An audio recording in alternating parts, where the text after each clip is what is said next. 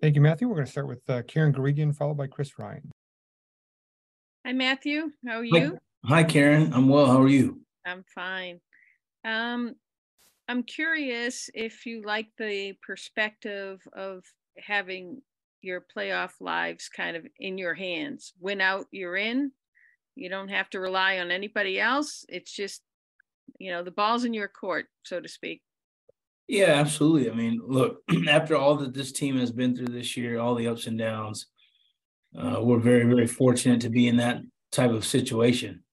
I think if you'd ask any team at the beginning of the year if they'd like to be in a situation where they control their own fate, so to speak, they all would say yes. So we're very fortunate to be in the position we're in, but it only matters if we play well and take advantage of it. So, our focus is going to be playing this game like it's the only game we have this season against the Dolphins, and then we'll take it from there. Thank you, Matthew. No problem. Next question, Chris Ryan, followed by Mike Cadlick. Hey, Matthew. Merry Christmas. Happy New Year. Merry Christmas. Happy New Year to you as well, Chris. Appreciate it. Just what is your sense about who this team is, at 7-8, going through everything you've gone through, this year, and what are some of the, the messages that you've taken from this season, and how could they possibly, help you here in these must-win final couple games? Yeah. Well, I think this has been a year of struggle, right? I think we've experienced some great highs, and then we've obviously experienced some disappointments. And the thing that I love about this team is through it all, we've kept fighting. We've never lost our fighting spirit. We've never lost our belief in one another or our belief in the process.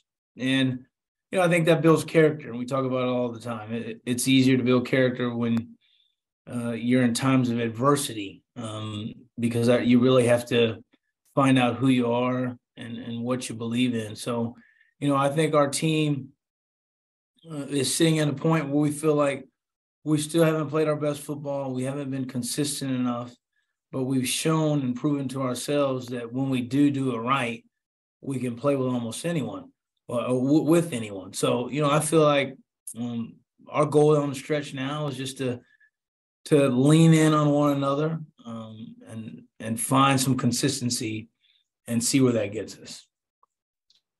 And want to ask you as well, as you enter into the final home game of this season, obviously, each year it seems like the question comes about as to what your future is going to be and what Dev's is going to be. And I'm interested in kind of your perspective going into the game on New Year's Day. Yeah, look, I'm just trying to stay in the moment. Only the good Lord knows what's in store for me beyond this very hour. So for me, it's just to try to stay in the moment, enjoy the opportunity that I have. I know my opportunities are fleeting as an advanced aged football player, but I'm thankful to be a part of this team. I'm thankful for another opportunity to come out and play in Gillette Stadium. And I'm going to try to make the most of it. And then, whatever happens after that, we'll see. But, I'm excited and thankful for this opportunity. Thanks. Appreciate it. Absolutely. Next question, Mike Cadlick, followed by Zach Cox. Hey, Matthew. Merry Christmas. Hope you had a great holiday. Likewise.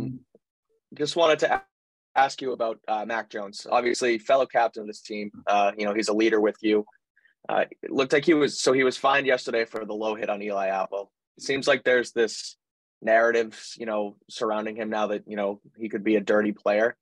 I just wanted to, get your perceived thoughts on that and sort of where you think, Mac's at and where that hit, kind of just what happened there. Yeah, look, I don't see it as such in terms of him being a dirty player. That's not the person I know. That's not the young man that I've gotten a chance to spend time around the last couple of years. I understand that narratives are made up of different people's opinions, different people's experiences with a person or with an organization or whatever it may be. And, you can't control those narratives. So, people are going to interpret events the way that they interpret them. And, I think we can't concern ourselves too much with that because, whatever we say is not going to change what people think or say about any particular player on this team. So, that's our quarterback. I have a lot of respect for him. I support him. I think he tries to play the game the right way. But that's just one man's opinion. That's Matthew Slater's opinion. So as far as how everyone else feels about it, I can't really speak to that. And I would encourage Mac to be confident in who he is. At the end of the day, you're the person that has to live with yourself, look yourself in the eye, in the mirror, and go about life in a way that hopefully represents you and your family the best way. So, we'll leave that there, and we'll worry about Miami, and we'll let everyone else kind of pontificate as they please. Well, thoughts on Miami then too, I guess. What have you seen? We'll shift to them. What have you seen since you guys played them early in the season? How they've changed, and just sort of where they're at now compared to where they were earlier. Look, I think they've had a great season. I think they've done a lot of things well. I think everyone in this league has probably been pulling for Tua this year. Just everything he's been through. It's really unfortunate that he had to go back in the protocol, but we see players like that have gone through the type of season that he's gone through and has been able to rise above that. We salute that. We want to see all players healthy. So, I think he showed a great deal of resolve. Obviously, Tyreek and Brother Waddle are doing their thing. I think they've played very well as a team defensively, had a number of guys step up. JB has gone out there and played defense, Keon. So, this is a very talented football team. They're well coached. There's a reason that they sit where they sit with the playoffs in their sights, and they're strong across the board. So we're really going to have our hands full this weekend. Thanks, Matt. No problem. Looks like the last question will be Zach Cox. Go ahead, Zach. Hey, Matthew. Actually wanted to ask you about another fellow captain. I know you've spoken highly about Juwan basically ever since he got here back in 2018.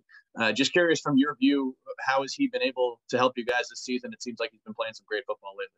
Yeah, Zach, great question. Glad you asked about that.